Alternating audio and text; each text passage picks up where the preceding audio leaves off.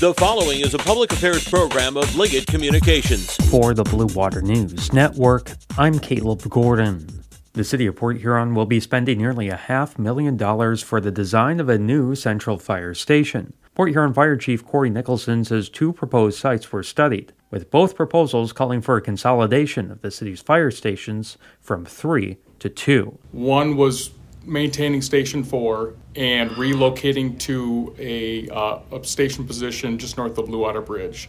The other option was maintaining Station 3 and building at White Park. He says the White Park site on 10th Street was a more favorable location, saying the fire department will still be able to respond to 90% of emergency calls within 4 minutes or less. We want to be on scene in 4 minutes with the fire company.